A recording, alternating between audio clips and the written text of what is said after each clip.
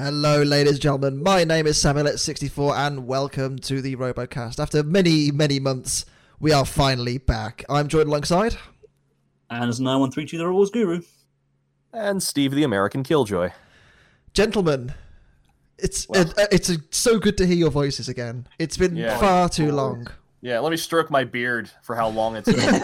It's insane. We in fairness, we have had several things happen between last time. I mean, the last time we did an episode, it was the Bugglebots final. Yeah. Yes. In between then, I moved house. Me and Anderson went to an event. Steve, you had an event as well, didn't you? Yeah, I went to, what was it? Was that back when I went to Battle Beach? Was it that long ago? Yeah, it was like January. Geez. Yeah, wow. Holy crap. Yeah. And obviously other things that we can't talk about, otherwise we get taken off of YouTube happened as well. So, yeah. The world's kind of a strange place right now. And as a result, there is no BattleBots Season 5 yet on Discovery, which is big sad. But in this, unprecedented time, we must do what many other sports around the world have done and look to the past. And we're looking at a specific episode from around 2000. Robot Wars, the first World Championship, which first came to our... Well, it didn't come to our screens. It came to VHS tape. Do you remember them? Yes. In 2000. I had this video. I think my mum got it from W.H. Smith's back in the day. I don't know about you guys. When did you guys first see this episode of Robot Wars? I got it on VHS myself. It was a surprise for me. I remember it was one of those things I used to get pocket money. But instead of giving me pocket money this 1 week, they instead gave me this VHS tape. And, of course, little 6-year-old Anderson's head blew up at this point. Because obviously this was just before... Literally, I'll tell you when I got it, actually. I got it just before Heat P of Series 3 was released. So, of course, it was very much I've got this great VHS tape, and Heat P's uploaded. Oh, God. I have the Robot Wars wiki in front of me. Apparently, it originally was released between Heat M and O. So you actually got it not long after it came out. Yes, yeah. I the reason why I know that is because I remember looking on the back of the box and seeing Dietor and saying, "Hey, that's the robot that I just saw in last week's episode." That's why I remember it. And Steve, obviously a big American, might have been a bit difficult to watch it that early on, but Right, yeah. So I lived up north, and our local PBS, public broadcasting station, WHYY in Philadelphia, they broadcasted both episodes of Series 2 and Series 3 when it started releasing. We got it a little later, obviously, because they had to get the licensing or whatever that entails. But I actually never saw this first World Championship until it was uploaded to YouTube. I might have missed the episode. It's very possible. I mean, the amount of times we probably missed episodes with taping them, that happened all the time, I'm sure. But I remember a lot of the robots from this episode because I did see the international special. So that was the one where it was International League. The International League, the one.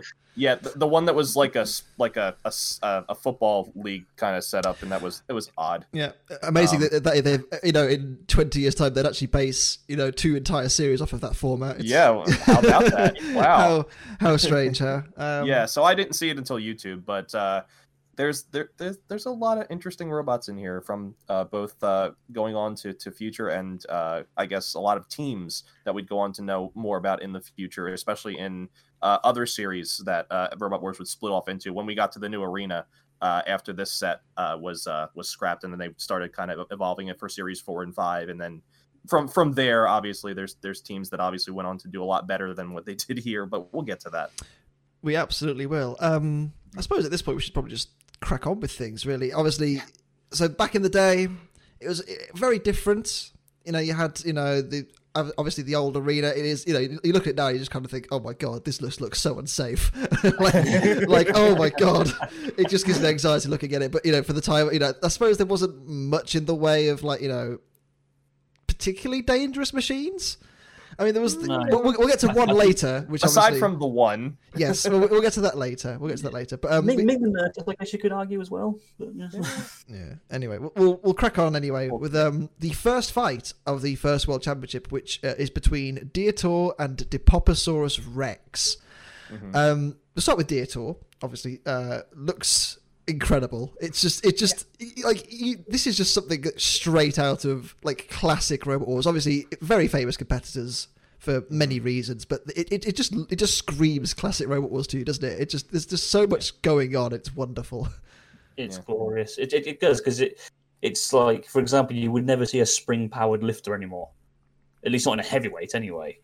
You would never see a robot cover itself in fur anymore. You would never see... I mean, yeah, Boggle Eyes, I guess you would see these days. I mean, but it is very classic looking. Yeah, I mean, just the whole way it looks, it's very... I don't know how to describe it. Like, I always want to say camp. like the whole show in general, like it is. I don't know how to describe it, but like that's the only way I can think of putting it. It's just so wonderful to look at. It's got a massive shit-eating grin on the front of it. I absolutely love it. I absolutely love it. It's definitely a robot that was made at a time when it was considered more of a spectacle than a sport. Yes, at this point, it's very much a TV show, isn't it? Pure entertainment before combat, well, which is great. You could ask certain teams that question and get different answers, but yeah. Obviously, this team was entered the first 2 series of Robot Wars with Nemesis and brought Dieter across for Series 3. I can only imagine this World Championship was filmed after the Third Wars, because obviously we know the problems that Dieter had in the Third Wars. For those that don't know, import problems. Yeah, so obviously the team representing the Republic of Ireland. So they had to catch a ferry from Dublin over to the UK. Yeah. And the customs, because obviously, to be fair, I can understand completely why, because, you look at all the wires and electrical components and you think, that's a bomb. So the component, so they had to strip the whole machine apart, bring it to the studios, and then reassemble it all in record time. And, amazingly, they managed to do it in time, probably with a little bit of, jiggery-pokery from the producers. But it's obviously a lot more complete here, and it just looks very smooth, and the weapon's working, and that kind of thing. So another way you can tell as well is that they started running out of fur. Yes, I was about to say this. There's a running theme in this episode, which we will get to. But the longer the episode goes on, the less fur Dieter has. till the last fight, where there's just practically nothing left. It's wonderful. Yeah. So it's reasonable to assume that this was toward the end of series 3. Yeah. If they're running out of couch fur. Yes. What do you guys think of Dieter as a competitive entry? I mean, there's certainly worse out there. It's not the worst machine in the field, which is yeah. I think, like we said, I mean, the fact that it was able to get it back and up and running and make a heat final against two. I mean, again, Steel Avenger and Sting at the time, they weren't terrible robots for Series 3. So for Series 3 standards, it's a very solid robot indeed. And yeah, I don't like it when people turn around and say, "Oh, it's just a joke robot," and it's just because it's not just a joke robot. It's a serious. It's a fun machine, but it is still serious and has proven itself. I think what stands out for Nemesis is not Nemesis and Dieter. It was the fact that they just had a habit of not breaking down. And I think this era of robot combat, it was all very much trying things out, seeing what worked. Because it was so reliable. You had a lot of people building their own electronics. Yeah, I think pretty much everyone did. Off-the-shelf parts. It's a testament to build quality that anything could run for as long as it did in the series. And Dieter definitely had a habit of just not breaking down, and I think that served it very well when things around it just didn't work. Its opponent in this fight, Dipoposaurus Rex, for a first attempt from Belgium. I think it was the first attempt from Belgium. I'm sure someone out there can correct me if I'm wrong. Pretty certain. It's a solid machine. Yeah, it's really competent. Yeah, it looks. I mean, it's got quite a nice low front, actuated front. A bit sluggish. Everything uses wheelchair motors in this era, so it's probably not going to be the fastest anyway. It looks the part. It has, the shape is, roll over, so if it can get flipped, it can generally most times roll back on its wheels. It's a solid machine, again, not going to set the world alight, but a good, base level entry, into Robot It's a Wars. country mile long. I mean, that's something. It's nearly 2 meters long. It is nearly 2 meters long. It's huge. And fair play to the team as well, because it was their first ever build. And instead of building something generic and obvious, they built something that looked interesting. Yeah. Obviously, the team actually did come back later on with another robot, Philippa 2, which had a lot more success. than Dipoposaurus. But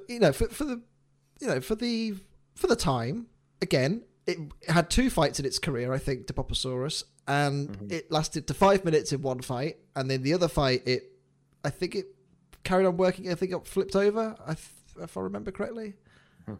Comment warriors, you can do it. Yeah, comments. Let us know.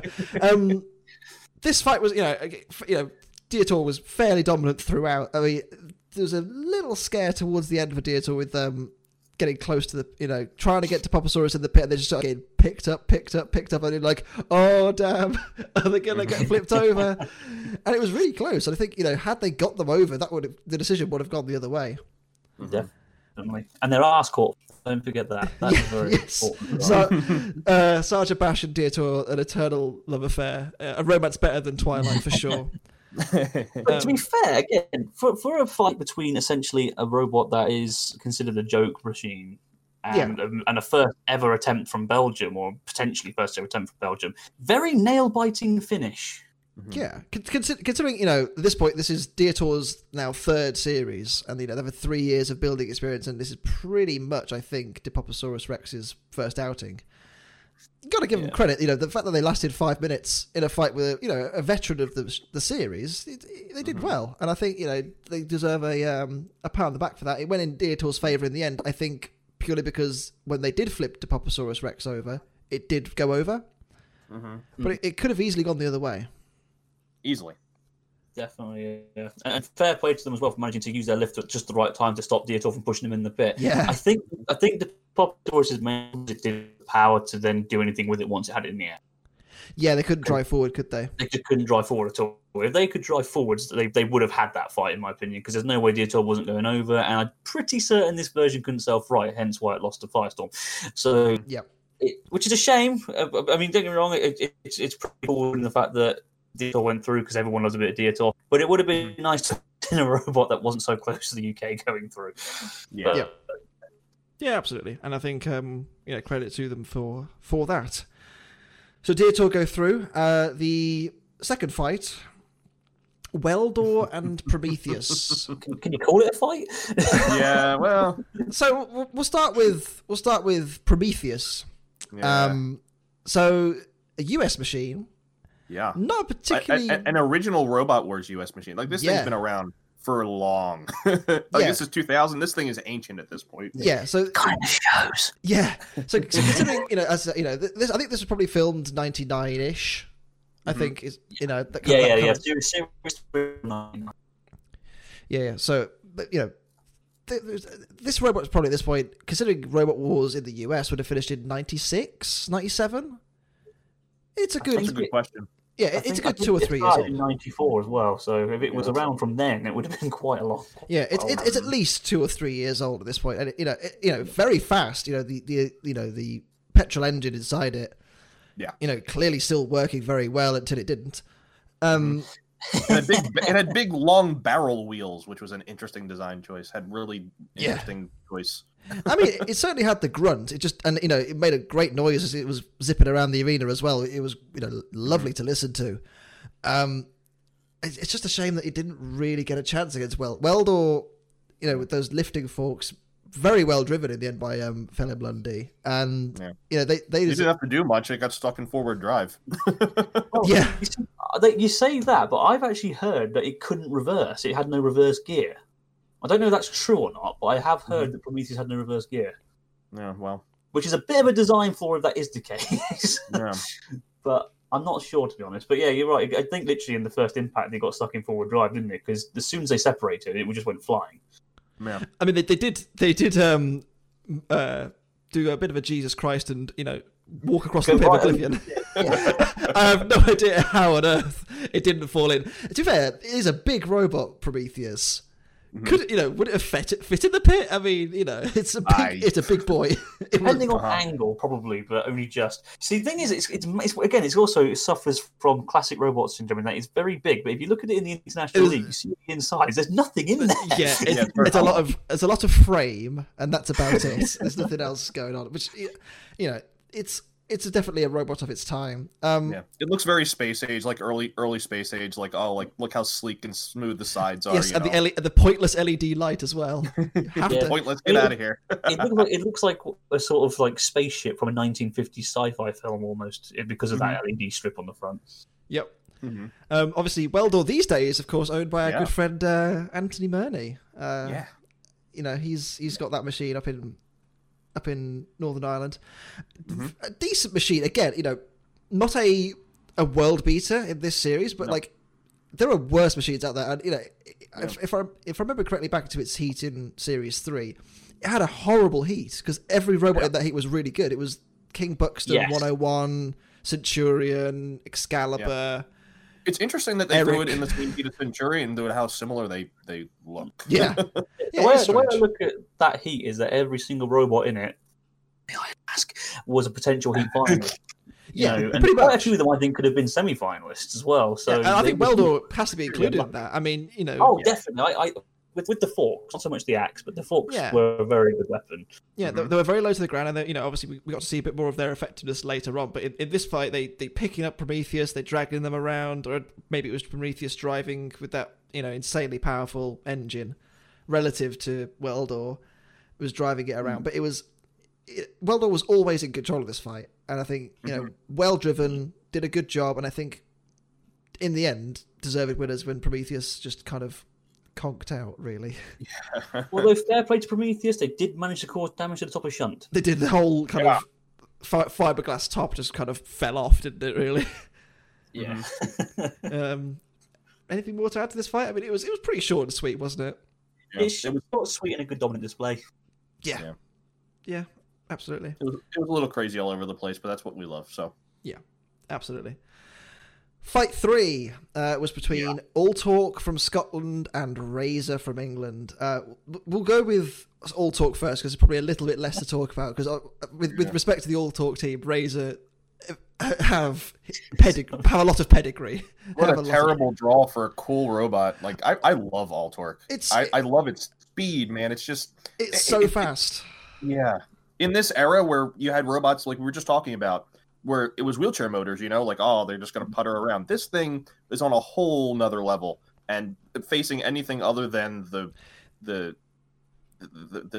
deadly bird of the predator, basically of the original run of the show. Yeah, I mean, it's just a shame because I really like this design. It's sleek, it's competent, it's got a lot going for it, and just it looks cool as well. It's got that really nice plow and spikes at the front. It was one of its day because it had interchangeable weaponry, and it was an invertible 4-wheel drive machine that had a lot of good pushing power. Yeah, and the problem was, and unfortunately, it's just the way it goes. Unfortunately, it was the perfect shape for Razor to get a hold of. I do. Obviously, we know classic Robot Wars is mired with producer interference, that sort of thing. I'm not for 1 minute suggesting that Razor was ever going to struggle with a lot of the competitors in this championship, but I do wonder, given that Razor did have a relatively poor performance in Series 3, whether the producers were like, okay, we want to show Razor off here. This is the most probably the best looking machine in the entire field, let's be honest here. Yeah, do we want to see them dominating this again, a solid mid-tier machine in All Talk? Yeah, maybe, and it's the perfect shape for it. Razor could just clamp down on it all day long, and that's what they did. Well. Yeah, absolutely. And it Razor was in complete control of this fight. It was wonderful to watch. I will say this about All Talk: I wish they decorated it this way for the actual competition as well, because I love the big Scottish flag on the top of it. I think that looks beautiful. It's really cool, isn't it? It's really cool, and obviously in the main series it was just grey, and it was a not bland, but like it was missing something. And like when I watched this episode before I watched its heat in Series 3, so I was kind of like, "Where's the Scottish flag?" when I was watching it. But it was an incredible display of dominance from Razor. I think they did mention at the start, it's got some stainless steel armor on it, and Razor just said absolutely not to that, didn't they? He just went straight through it. I mean, it only taken me a little bit at first. It put a few little tiny holes in, and then thought, "Sod this," and just went straight for it. But I'm going to say something that shocked you gentlemen now, because you know me for quite a long time, both of you. I'm actually slowly warming back up to Ray again, because I rewatched a lot of its fights recently. And whilst I'm not going to go out my way and say that they're like the most amazing things ever, because most of them aren't, I actually do quite enjoy this fight. I'm not going to lie. It's one of my more favourite Razor dominant fights, because All Talk at least gave it a go. Yeah. It wasn't just like some robots where it just went underneath it. Oh, that's it. Bye. Lol. Three noms and it's over. It tried. All Talk was fighting back. Absolutely. I think that's a testament to the way it was the way it was driving. You know what I mean? Like it's with its drive power. Like I feel like a lot of robots that Razor gets, it just pulls its wheels off the ground, and you're like, all right, that's it. It's gonna just carry it around and have its fun. But this one, it really. There's a lot of times where Razor is like crushing on All Torque, and it's almost fully off the ground. Razor. There's that iconic shot of them both going upwards in the air. And it was a cracking fight in general. Like, you know, the credit to All Talk for, you know, keeping going and trying to, you know, at least make a fight of it. I think they probably knew they were a bit outmatched, but again, credit to them. They kept it going. Got full on Braveheart because of it. Yep. And even if Hamish got set fire too, it's a shame. But oh, he's so beautiful, bless it. Quite fun, man. Oh dear, yeah, and a great fight as well from both teams. So Razor going through alongside Weldor and Dietor. Our fourth fight, it's very generous. We almost had the whole. Yeah. We almost had the whole ladder on the left side lose. Yeah, not quite. not quite. Thank you very much. The fourth fight was between Mortis of England and Terra Australis. I feel really bad for Terra Australis. Yeah. The guys, you know, they've come from Australia with this machine, you know, and clearly it's just not having a good time. And they you know, Jonathan does mention to the fact that the clutch broke 3 days before they arrived. But, you know, we've just discussed the problems that Dietor had. It's not the, you know, it's just going to be the same with, you know, Australians and jet lag and whatever else. And it's a shame. It is a shame. The thing with Terra Australis as well is that it's technically the only official Australian robot to enter Robot Wars, because the Bondi Titch was actually a loner bot. It was just some guy in Australia, some kid in Australia won a competition, and he came over to, you know, fight for Australia and did a terrible job. Bless him. But yeah, he tried. He did try. Poor Terra Australis. Yeah. I'll say this much about it. I like the look of it, but I don't think the weaponry's designed very well. One, the spinner barely sticks out the robot. Yeah. So it's barely going to hit anything. And two, it's got ramming spikes that the thing runs at 3 miles an hour.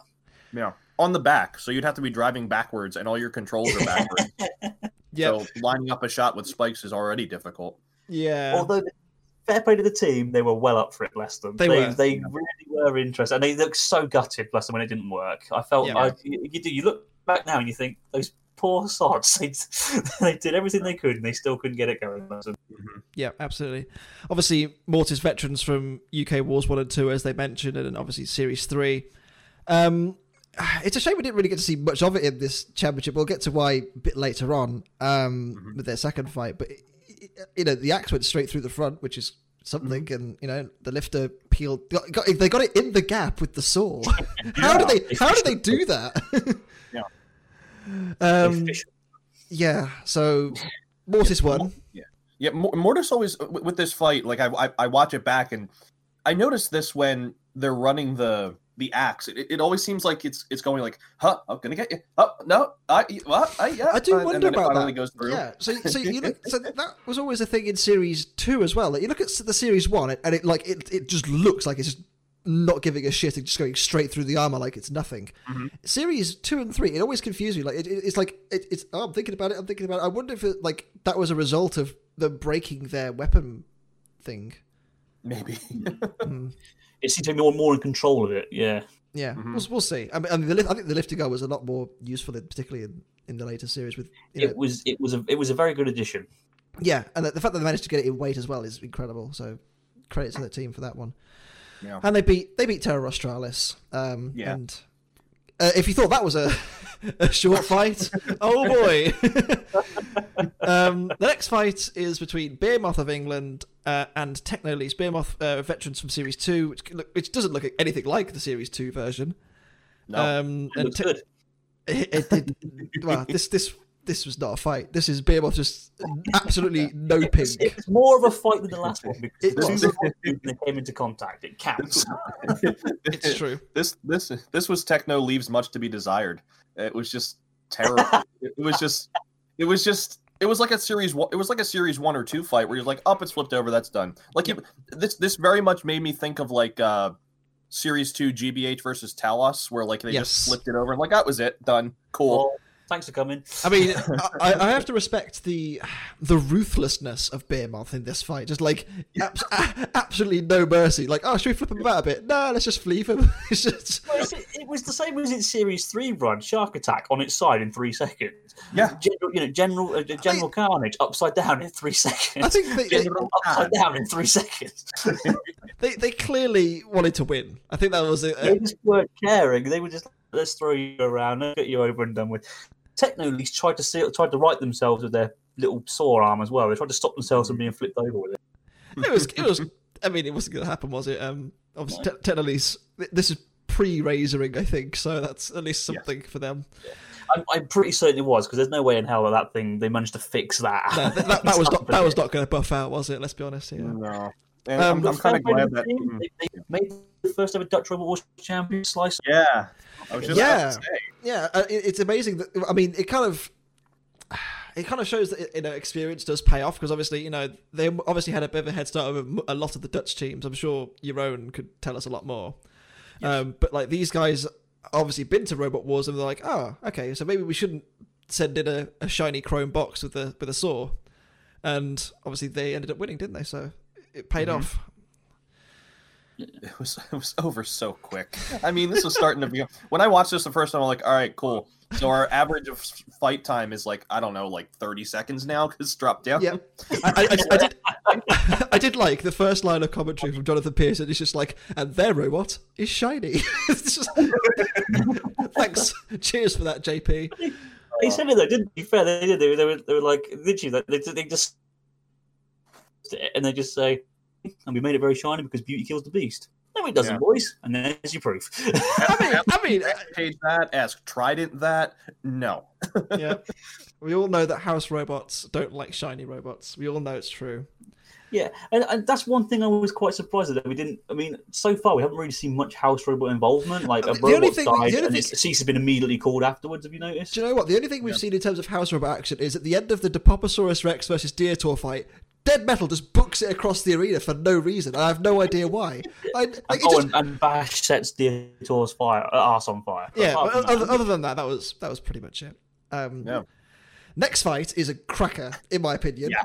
This is so set up to be good. And, it's between Panic Attack, the Welsh entry, obviously Series 2 champions, and 101, Mike Franklin's rebuilt machine from RoboDoc, and, kind of refined robot, I'd say.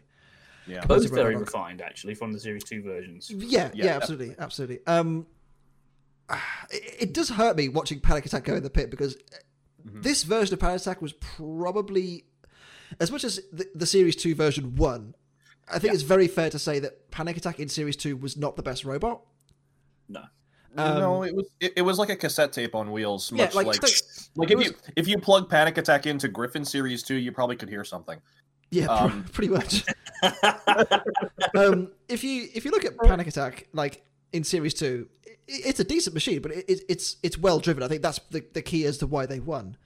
In Series 3, like it's a serious contender now. Like it's got those incredible lifting force. Like it just Kim's so good at driving, and he can just control the fight how he likes it. And I just thought that was going to be another case here with fighting 101. He just turns 101 over. 101 stuck against the wall because it can't get. I think the aerial or the antenna is just stuck underneath it and it can't get out.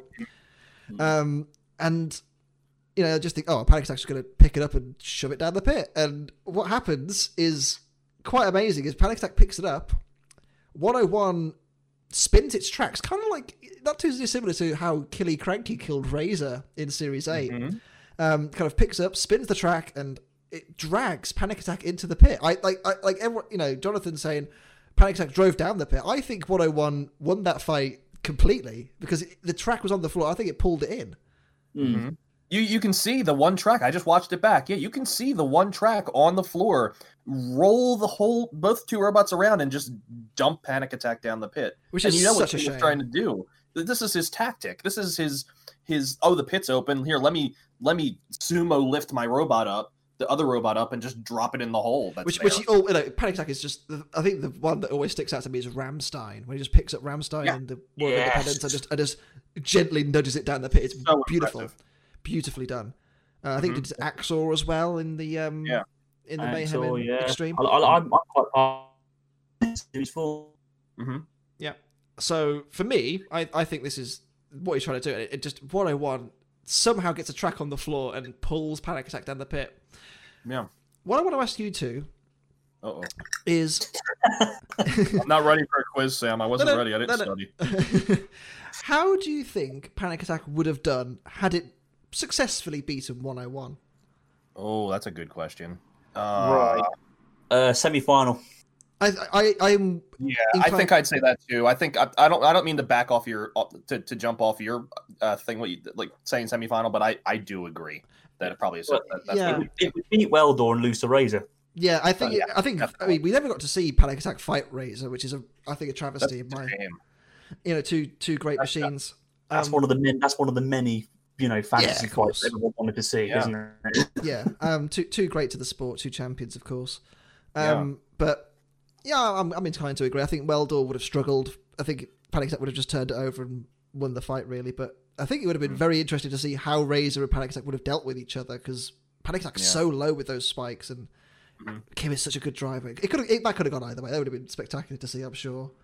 Little bit of a race to the floor where like it's all going to kind of depend on who gets under who first. Because I feel like if with the way the Panic Attack's forks were designed, I feel like it could have hooked into a lot of Razor's underbelly, because I know we've seen Razor's underbelly enough times to know it.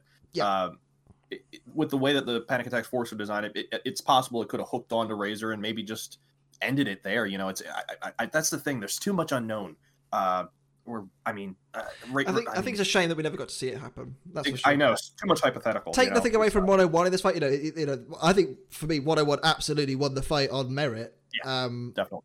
So, but sadly, it did take away what could have been a spectacular, tournament path for Panic Attack. But credit to 101, they won the fight and they went through to the quarterfinals. Mm-hmm. Our next fight is a special one, in my opinion. Chaos 2 from England and Kilohertz from the Czech Republic, apparently. Yeah, they misspelled Oxford. Hell of a I feel like what?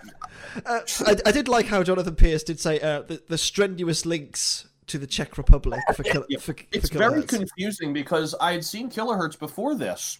You see it I saw it on BattleBots 1 before I'd seen this episode. So I'm like, all right, well, they call them Brits in BattleBots, but they call them Czechs here. So help.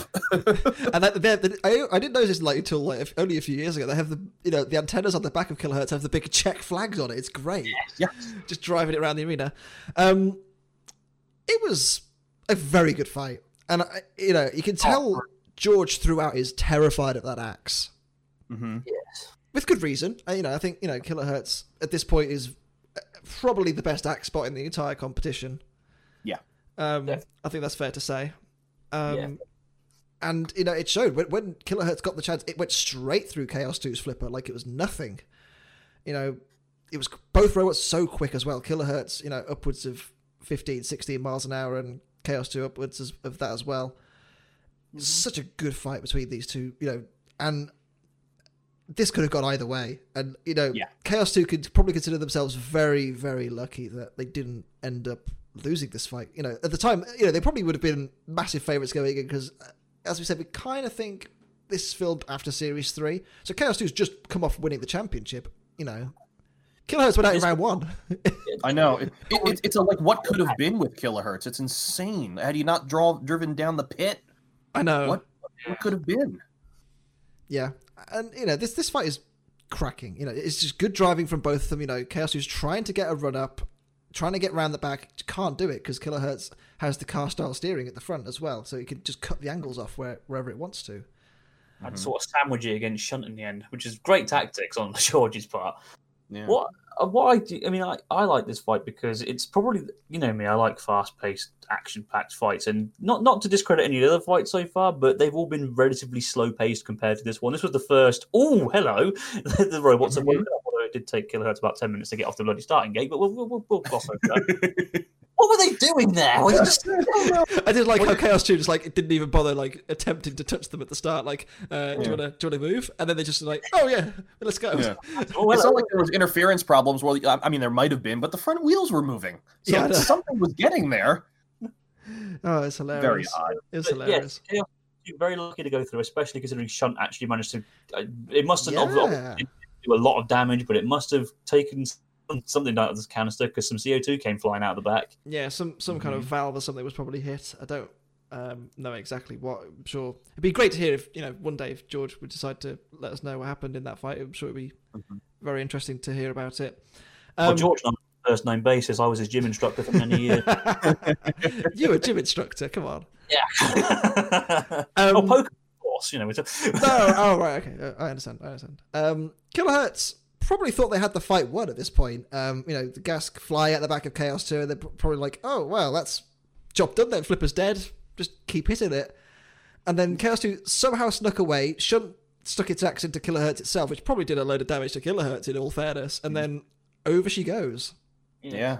I think it did, because the reason why Kilohertz couldn't self-right, if I'm right in thinking, was that the something in it broke, which meant that the axe couldn't retract. Yeah, because Kilohertz in Series 4 could self-right.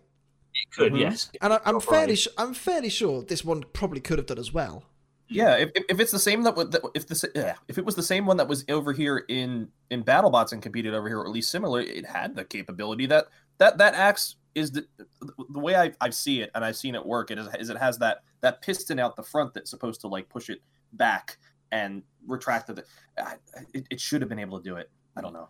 I'll tell you what, speaking of Kilohertz and BattleBots and self-righting, its fight against Hexadecimator. Let's be honest now, it's one of the best shots ever caught on film. Awesome. When it self-rights, as it lands on its wheels, its axe comes down and hits the... Yeah. It's incredible. And the axe flies off. That was against Mauler, wasn't it? Was it against Mauler? Well, yeah, the axe going against Mauler and just went That's flying another great off. shot. Yeah. Another great shot. Yeah. It's a shame. Again, it's a shame that these two end up getting drew against each other in round one, because Kilohertz could have had a cracking run in this competition, and it's a shame to see such a high. In my opinion, Anderson's not as big a fan of Kilohertz as I am, but you're a fan of this series. This is very well documented. Of course I am. It could have gone. I think Kilohertz had the potential to do very well in this competition as well. I do like Kilohertz. I just think that it's for considering how often it didn't do well, it's a bit overhyped. But I do agree in this competition it would have done really well, because let's be honest now, a lot of the competition to be fair, had it beaten Chaos 2, it would have had Razor, so that could have been pretty stinky. But they actually had an anti-crusher device ready. They basically had they had massive polycarbonate panels that would have been too tall for Razor to get over. I'm sure they would have found a way. Not the front or around the back or something, but I'm just saying they did think ahead for a Razor, and so everyone moaning about Tornado, they weren't the first to do it, boys. Last round one fight didn't actually happen. It was meant to. I don't know what you call it. it was meant to be between Cerberus from Cyprus. Obviously, the team are based in the UK, but they are of Cypriot descent, so I suppose it kind of makes sense. And Cerberus is a Greek mythological dog, so again. Cool. I'm down with that. Against Mauler, the BattleBots competitor Mauler, which it's a shame we didn't get to see it fight. However, having that thing in a Series 3 Robot Wars arena, I'm pretty sure would have been a hell no. I know Hypnodisc fought, and you're comparing apples with oranges. Hypnodisc was the first spinner of any note really in the UK that got a chance to fight. The Mauler had a lot of experience, and I think its weapon was heavier and span faster. I also think it was very much a control issue as well. Yeah, because Hypnodisc had the ability to slow the disc down. I don't think Mauler did. Mauler has to drive it into something to slow down. sometimes. Yeah, it's got so much inertia. I remember that from its fight against Nightmare in season one of I'm turning into a Brit. Season one of BattleBots. It actually had to drive into the spike strip to slow down at any quickly. So that's a problem. And by the way, Robot Wars, what the heck was that test area? Oh man! It's like mesh metal. What is that? The testing zone. We've just taken it out of the car park, lads. That's what we've done here. I will say this about it as well, because it's a shame, because literally a series later they had the arena safe enough because the MTV pilot. One thing I will say as well is a shame is because I don't know about you guys, but I honestly think Waller would have won this if they had been allowed to compete. Oh yeah, I think so too. Because Ray would have been able to do fuck all to it. So. Well, they might have struggled maybe against something like a Behemoth or something. I don't know, but we'll never know. I can see it tearing Behemoth scoop off, but that's just me. Yeah. Assuming Mauler got through, it would have fought Deitor, and that would have been weird. So, we'll see. It's one of those what if moments. I personally think it's a shame that they flew the Mauler and shipped the Mauler over to the UK just to say, nah, sorry lads, you're not fighting. That's awful. Yeah, all that taxpayer money. Yeah. Thanks, BBC. Never mind. We'll move on. We'll move on before we get into a political debate. We don't want to do that here. That's not what we're about. The quarterfinals. Yeah. So Cerberus beating the Mauler by default, going through to fight Deitor. 2 heat finalists from Series 3, and 2 very contrasting styles. I want to talk a little bit about Cerberus and just the way that it looks first, though. What an absolutely gorgeous robot this is! Like for the time, and like, even now, I think it looks great. But for the time, it's got shiny metallic covering. Whether it's paint, I don't know, but it still looks fantastic. The head and the spikes and the tail. It's a wonderful looking thing. Mm-hmm. It's pure aesthetics and also a little bit of function. But it's one of the prettier looking designs, definitely out of Series 3. And I guess later on, and I know. Anderson, you talked about this in your video, where Cerberus kind of, as series went on, I mean, it showed its age, but I mean, for this series, I mean, this is one of those robots where like you started to see like the evolution of like, oh, we could really make robots look pretty and not just like silver boxes, and we can have weird shapes and organic looking machines. Like it was a true testament of design, and it's just a beautiful looking robot. That's all there is to it. It's 8 weeks to build this. I mean, considering some boxes took 4 months, I think that's pretty impressive. Absolutely. Yeah, and I think it's a testament that these two fought each other. You have the super stylish Cerberus against the ridiculous fur covered Deitor. 2 very good personality filled robots for the time. Absolutely. And actually put on a pretty decent fight. I mean, Deitor, again, kind of controlled the fight throughout. It was just, gently, you can see it was building up to the big flip that was going to turn him over eventually. Mm-hmm. And more a roll really than a flip. But... Yeah, but, they still managed to do it, didn't they? And it wasn't full-blown yeet, but it was more like a yeet. So. This is one of the very, very few times that Jonathan Pierce actually objected to the house robots coming out and attacking a robot. I think the only other time was Beefcake. Because he was like, no, someone should stop this. I'm like, what are you on about, Jamie?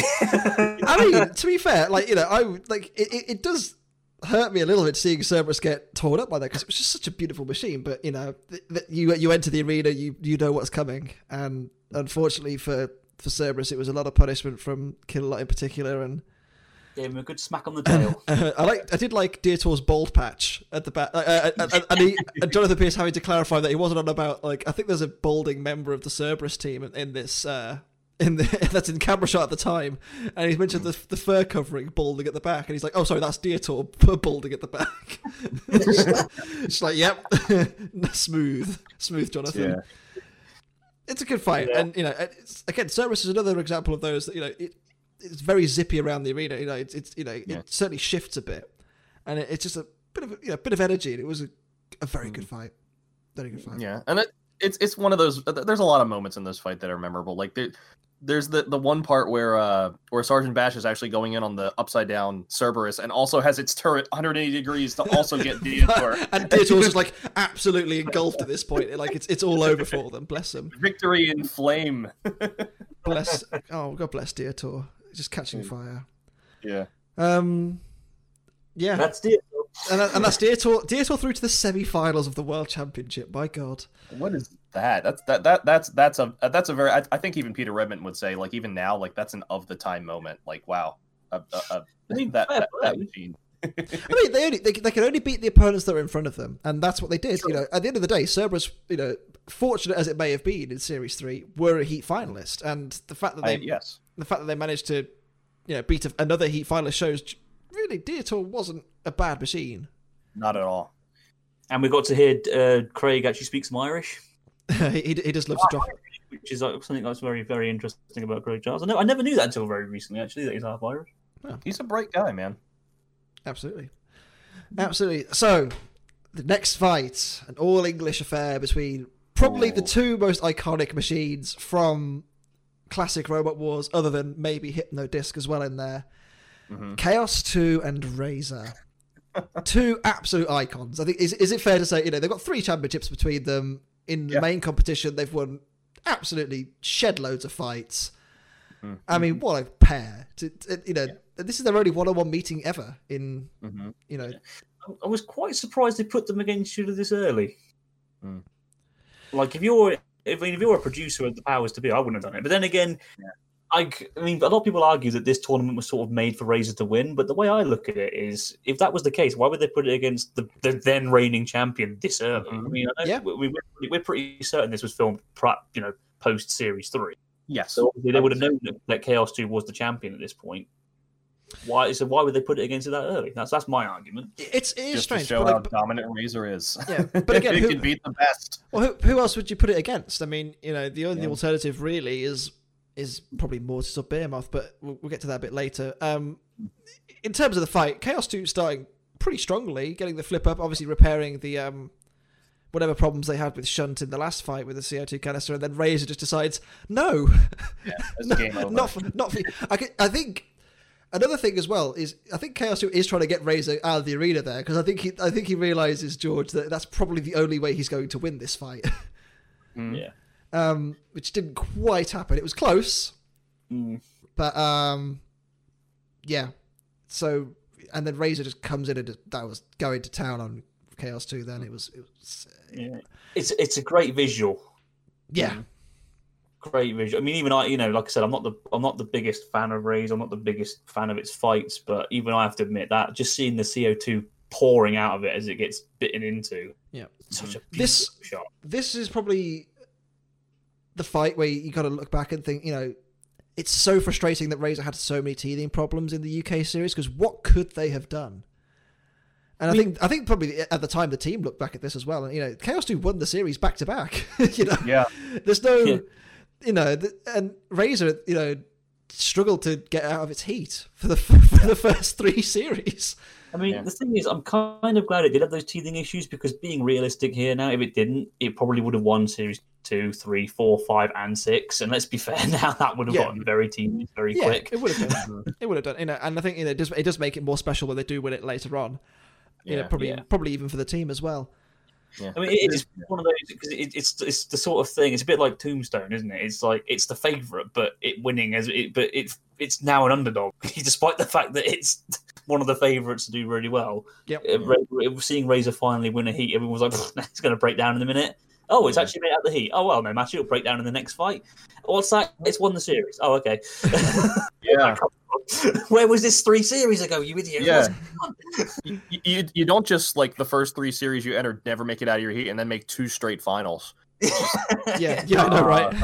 Iconic. And also this started the trend of Chaos 2 just falling down the pit in specials. It just in World Championships as well, no less.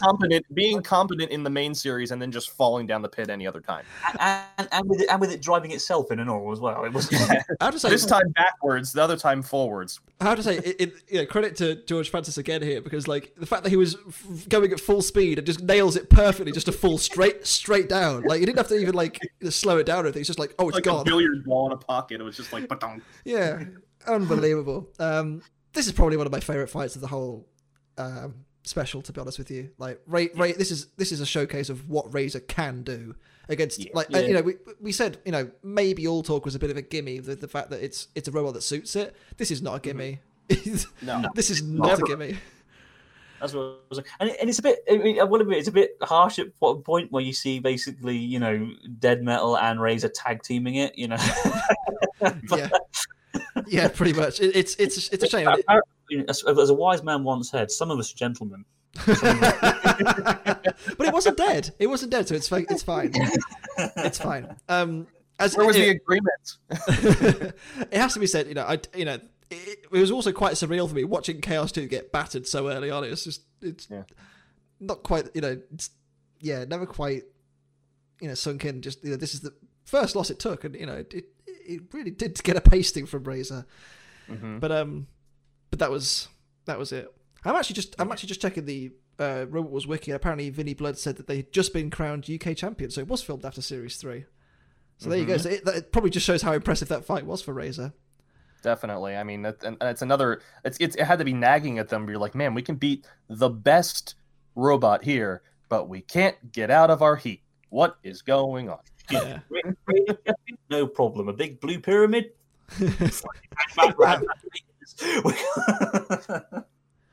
Yeah, absolutely. I do love me some Pussycat, though. I will say. Oh yeah, I'd love to cover that at some point. We'll get to that a bit later on.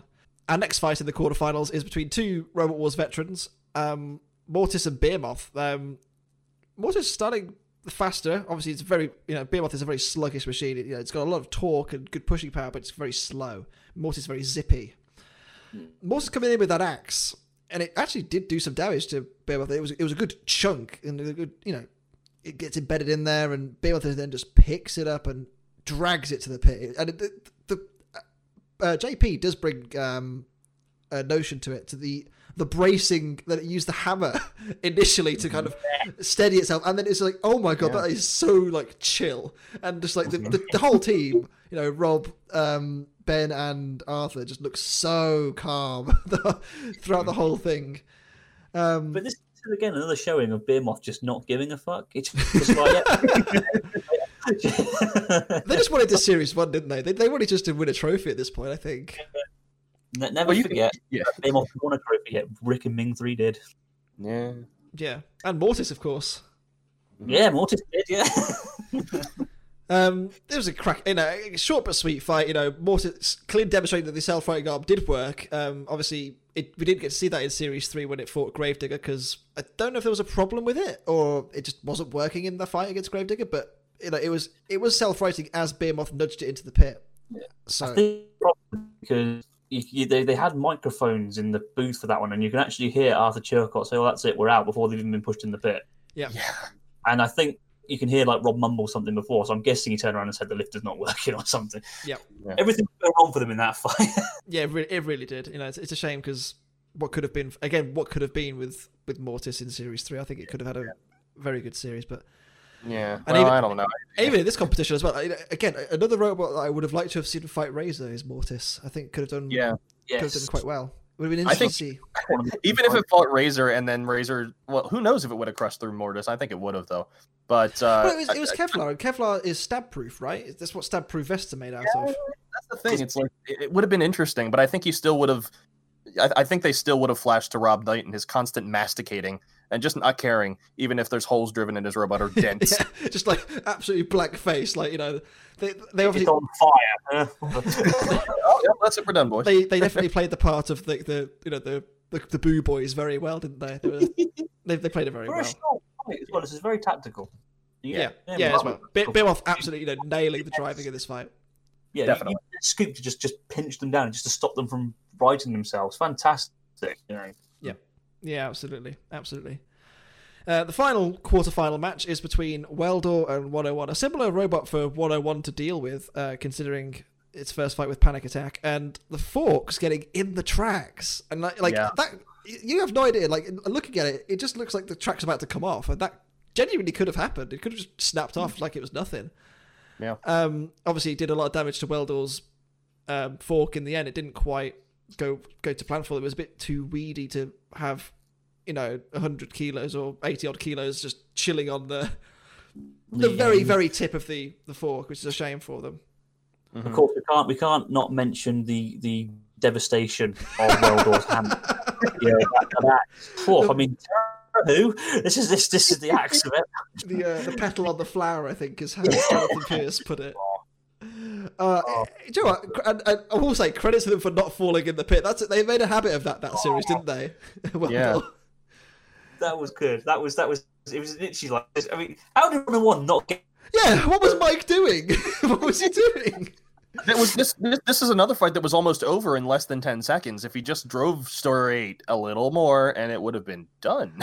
Mike Franklin's still fairly active in the community today. I want to know what happened. Like, what was he doing? Just shove him in. We want answers. I'm quite glad he didn't know, because it was actually quite a good fight. It was good. There was a good back and forth. I think 101 throughout had the pushing power and the ability to win the fight. I think it was Weldor, unless it got 101 in the pit, didn't really stand a chance. But it was a good back and forth, and the petal on the fucking hammer. It was great. Again, it was ineffective, but it was great fun, and it was a good fight between two very solid machines. Weldor is a unique robot in the fact that it fought both King Bee and 101 in the same series. Yeah, it's crazy. So how about that? There you go. Yeah, there you go. And it's nice to see that Amy didn't want to sacrifice Super Bunny. After it was a campy moment, and then he probably thought, nah. Yeah, it's probably not wise. This is children's television. You can't kill toys. The fact that how nonchalant she was about it. I know. Yeah. So your friend is, what are you going to do to it? He's going to die. Going to get cut in half by their axe. I mean, what the hell? Yeah. Wonderful. It was just great. No change. Just it's going to die. Yeah. Right. It'd be fun to talk to. Like, what were you thinking in that moment? Yeah, I do wonder if they look back at that and think, probably not my finest moment on national TV. I don't know. This was a press release. That's why. That's fine.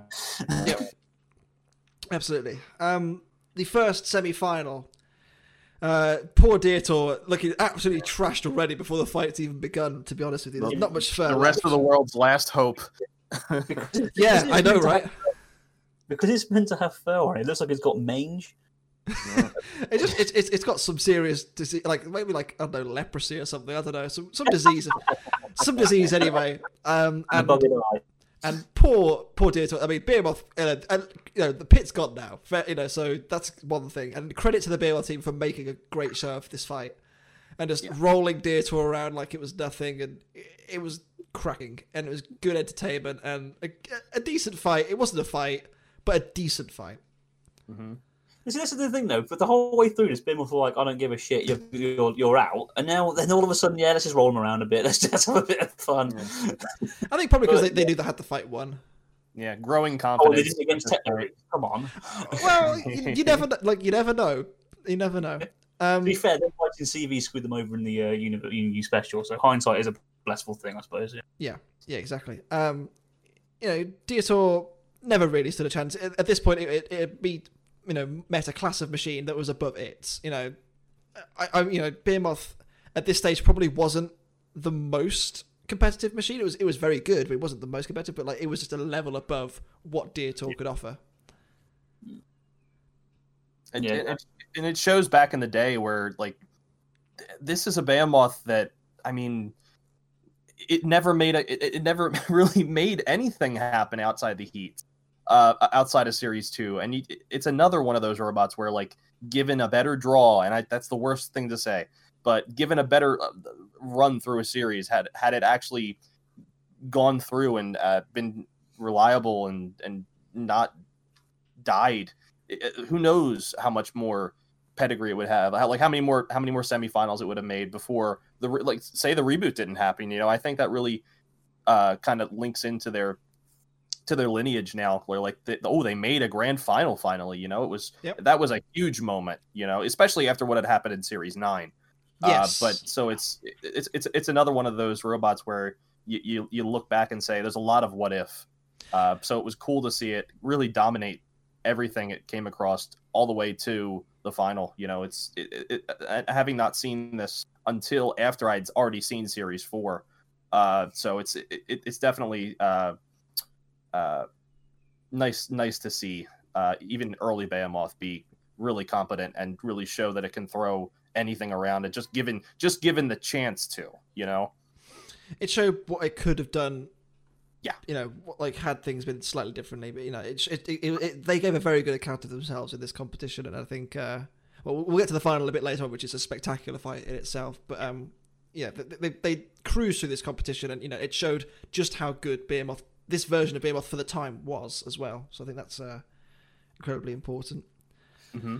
The other semi-final was an all-English affair between Razor and 101. Don't hurt me, Razor. I mean, Razor hurt 101 in this fight. Yeah.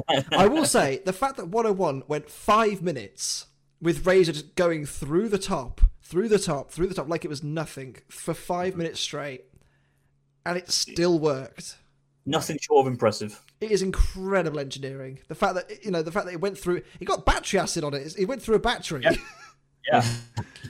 Just kept going. It's like the Black Knight Python. 'Tis but a scratch. Genuinely, like 101 in this, I remember back in the day when he did his Series 3 reviews, Mr. Psycho said it had a weaponized curse. I think its curse was just the fact that it just didn't die. It's a zombie. This is probably one of a bit of a weak fight, to be honest, throughout, just because it was so one-sided and nothing. I mean, as much as you can, don't get me wrong, credit to 101, it kept working, but it didn't really give Razor much of a fight. Yeah. This is your stereotypical Razor fight, where they kind of get in, get out, they crush, they get out. I wonder, that's the thing, where if you're 101, where do you run in an arena like this? Do you run toward the house robot like Mike Franklin did and just pray that somehow Dead Metal just decides to not pick on you and pick on Razor instead? Because it seems like what they were doing. It seems like they were constantly running toward the house robots to they'll do something, because that little poking stick on the front of 101 was not going to do anything to Razor. Yeah, it's I don't know if you've seen, Steve, the rebuild that Mike's done of 10.1. Yeah, with the little axe, that was quite cool. I think maybe something like that, but again, trying to factor in the technology at the time and weight limits and all that kind of stuff. One thing that is worth noting, obviously, just as in Series 3, the pit was covered up from round 2 onwards. It was also covered up in the semi-finals onwards. There's no pit for the last 2 fights. Do you reckon 101 could have done something had there been a pit available to them, or do you think it was just a case of... I don't think they would have had enough purchase on the wedge. No, not me. I think it depends if they could keep both tracks on the floor and have the drive power, but very difficult. It's the shape of 101 that kind of lets it down here when fighting against something like Razor with a nice sloped front at the front. Mm-hmm. It just wasn't the right fight for them. That's kind of sad for that design, because it's a really dogged and determined, and even though it was being pulled apart like a tin can, it still didn't die. So there's a lot of competent engineering there in design, but it just wasn't the right fight for it. And I think if you played this fight a bunch of times in a row, like if they were given time to repair and try again, I just don't think, no matter what you do, it's not. I didn't see a way to winning for them. I think it was too much Razor, too much all the time. So yeah, I think it didn't help as well that the fact that, much like All Talk, it's a flat surface for Razor to get a hold of. I think that didn't help it. And that's the thing, where you can actually look back at Razor's fight against Agrobot. Angled side really benefits fighting against something like Razor, where you actually have something that'll actually graze off of, cause the weapon to graze off the side rather than punch straight through. So, Yep, absolutely. Which moves us on to the world final, which is Razor and Behemoth, and what a fight! First of all, what a great fight! Brilliant. This is one of the very few occasions where the final of a tournament was the best fight, in my opinion. Yep. I think there's certainly a few in history, which I think does live up to the billing. Time, I'm just saying it's one of the few. Yeah. I mean, this is definitely like, for my 2 cents, as much as the end of Series 3 was very cool, the grand final did kind of let it down a little bit. Yes. Not so here. This is absolutely a phenomenal fight between two very good machines that got to prove their worth in this competition. Mm-hmm. Where do we start? I mean, Behemoth starting off so well. So strong. So strong. They got Razor over. They kept it pressed down. I'll give Razor credit for thinking outside the box and retracting the beak over so it would roll over because they knew Behemoth was pushing it so they could get back over. But it wasn't enough. Obviously, Behemoth came back and just turned him over again. Mm-hmm. It was just the first minute or so, a minute or two, maybe, I don't know. Behemoth had this fight absolutely, like, it was a perfect drive. It was so good. And it looked like it was all going their way. Obviously, Razor couldn't get over because Behemoth kept the pressure on throughout. Yeah. Where do you guys stand on Dead Metal freeing them from the flame pit? Oh, I don't like it. Oh, I don't know, man. It's because constantly throughout this fight, you can see. I'm watching it back now, so I can actually have a fresh take of it. Because I've watched this a bunch of times in my lifetime. I've come back to this fight and watched it and say, Razor's wings. Well, the thing is, Robot Wars, it had a wood floor.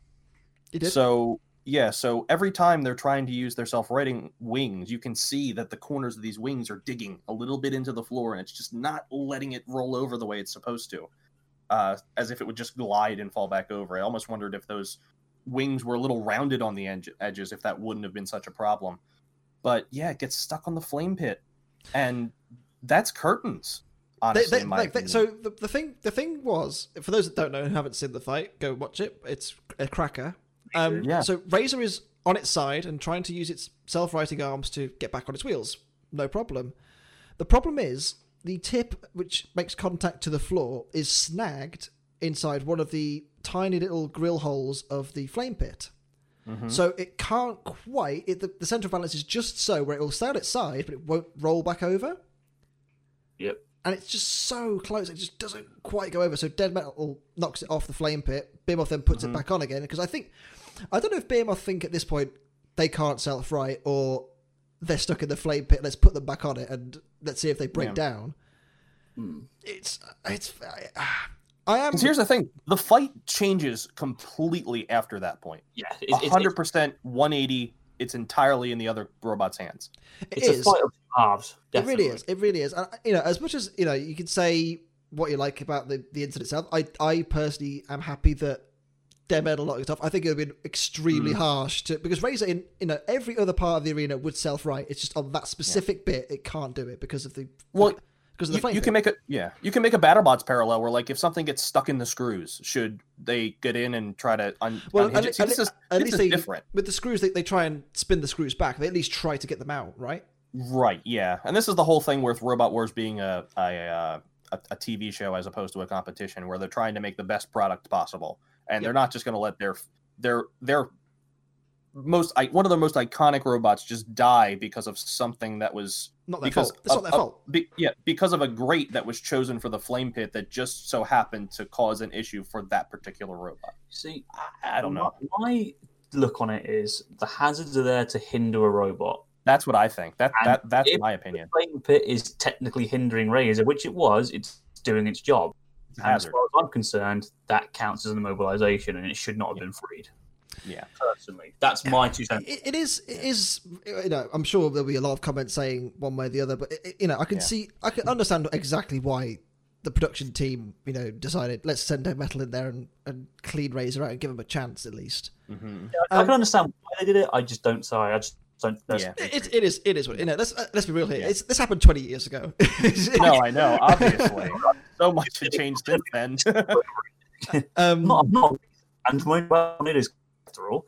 Yeah, exactly. I will say, as you quite rightly say, after this point in the fight, Razor is just absolutely on it because I think they realize, okay, we're going to lose this, so let's go absolutely bananas, and they just outdrive Behemoth in every department. They're just circling them, but Behemoth can't keep up. It's just absolute demolition. And you see Behemoth is getting pulled apart slowly but surely. It's incredible. It is incredible driving from Razor. It took one really major hole on one side, and then it took like a smaller one on the other side. But the other side, they crumpled the lifter arm. They did. They just pulled it off. It's just like it's not even there. It's amazing. So they did damage to the scoop. They didn't. No. And of course, it led to one of the most controversial decisions of all time, didn't it? Let's be honest. Let's be real now. It's considered one of the most controversial. It's a 2-1. Mm-hmm.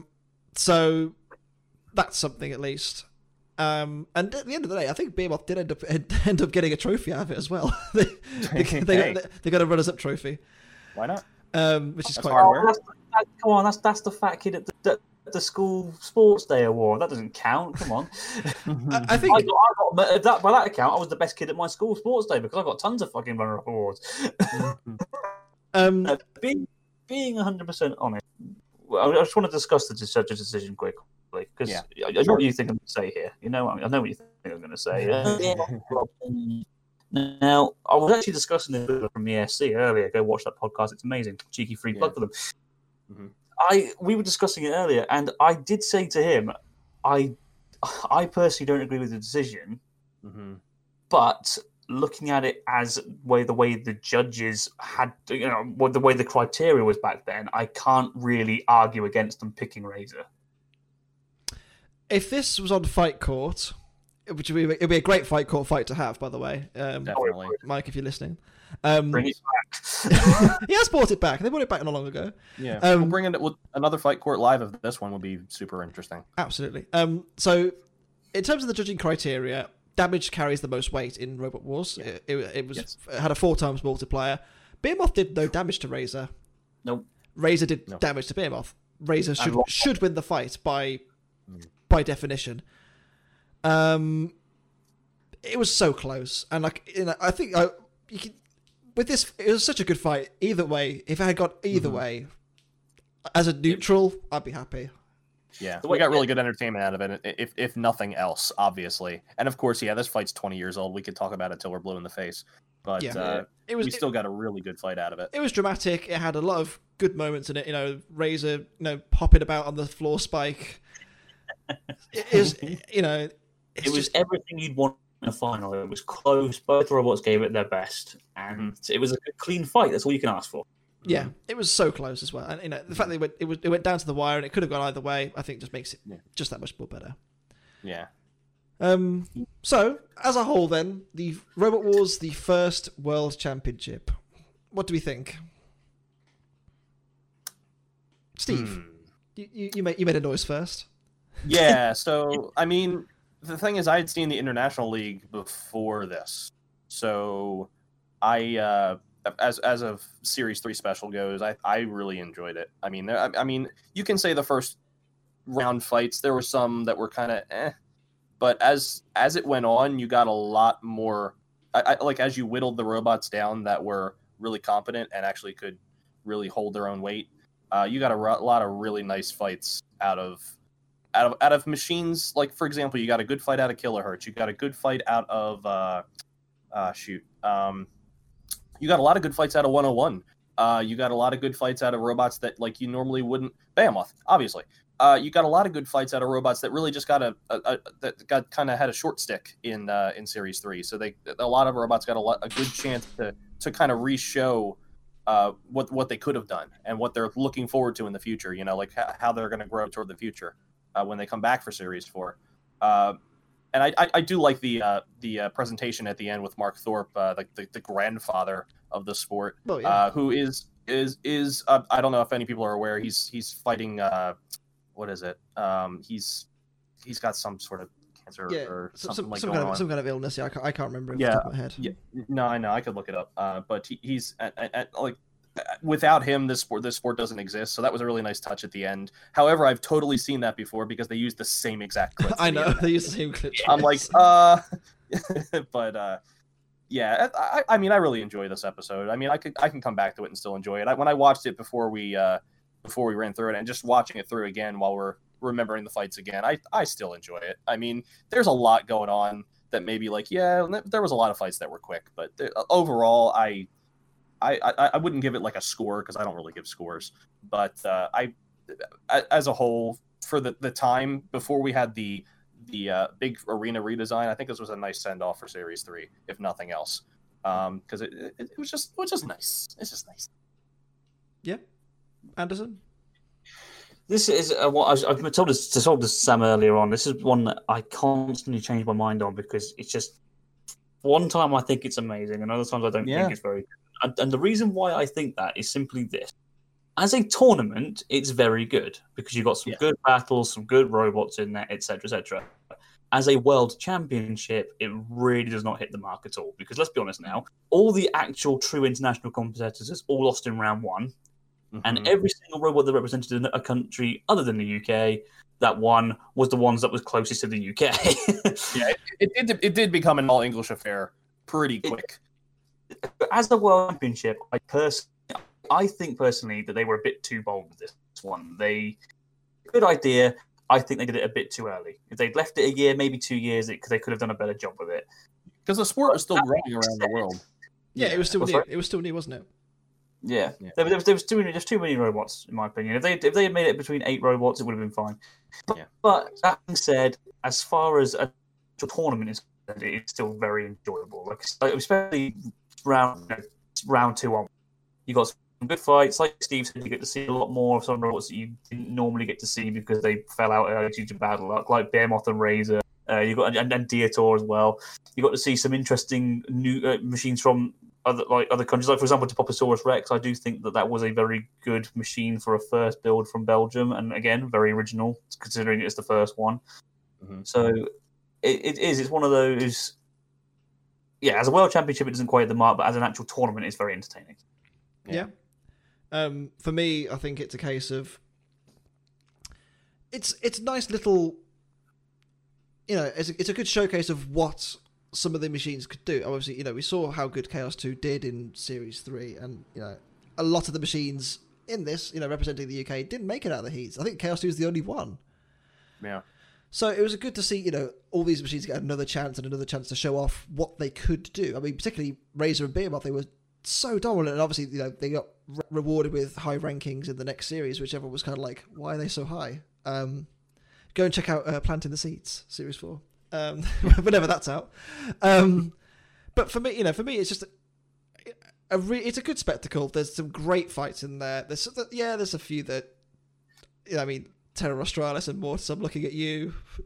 Every tournament's going to have a few stinkers, and yes, this was definitely Australia's Dark Age. It's better, boys. It gets better. Trust me, you'll have a robot that almost goes undefeated in BattleBots. Wow. The Aussies are certainly right up there now. But they use dirty underhand tactics to defeat Minotaur, though. I think I don't think so. Definitely not. But yeah, for me, it's a good fun episode. And I really enjoy it. Great memories. I don't have the VHS tape anymore, sadly, but it's great memories, and I thoroughly enjoy it. And I did. Oh, good for you. It doesn't work anymore. I got it. Well, I'm surprised you have the technology to still use it, to be honest with you. I do. Here we go. I've still got an old VHS player. Oh, wow. We have a judge's decision here for this episode, 2-1. 2-1. Yeah, there you go. Anyway, we obviously don't have a next episode to review, but that is where you, the listeners, commenters, and whatever else come in. We've obviously thought, we're obviously longing and hoping that BattleBot Season 5 for Discovery can come soon. However, with the current world situation, I don't think that's going to be happening for a good while yet. So I want to know, what do you guys want us to talk about? Which episode do you want us to talk about next? There's literally hundreds of episodes for us to discuss. Probably, I'd say, focus more on the classics, because we've done all the modern stuff. To be honest, so that's probably one thing to talk about. But if anyone requests Heat Series 3, they're going to be murdered. No, we'll do it. We'll do it if they ask it. Basically, probably the easiest way to do it is, I know there are those out there who prefer to listen to us as just audio only. Some of us who prefer to watch us on YouTube. Leave a YouTube comment, like the ones that you fancy listening to. Try and get a bit of a gauge of, let's see what people want us to talk about. You know, we're we're pretty easy at the moment. Yeah. So anybody that gets this far into the episode, you're the true watchers. So really, let us know. Yeah, let us know. You want us to talk about. Yeah, we'll do anything. We'll do any episode. Like just let us know what you think, and we'll crack on with it. It might be a bit more laid back, a bit more fun. Yeah. So yeah, hope you've enjoyed us returning to podcasting good as I know I have. This has been a great laugh to talk about. Yeah, I've been looking forward to this for a while. Yeah. Anyway, guys, I was getting to the point where I was almost missing you. That's definitely not true. Definitely not true at all. With that said, though, I've been Sam Elliott 64. I've been the Wars Guru. And I've been Steve, the American Killjoy. And the three of us will see you next time for whatever episode you fancy us talking about next. We'll see you then.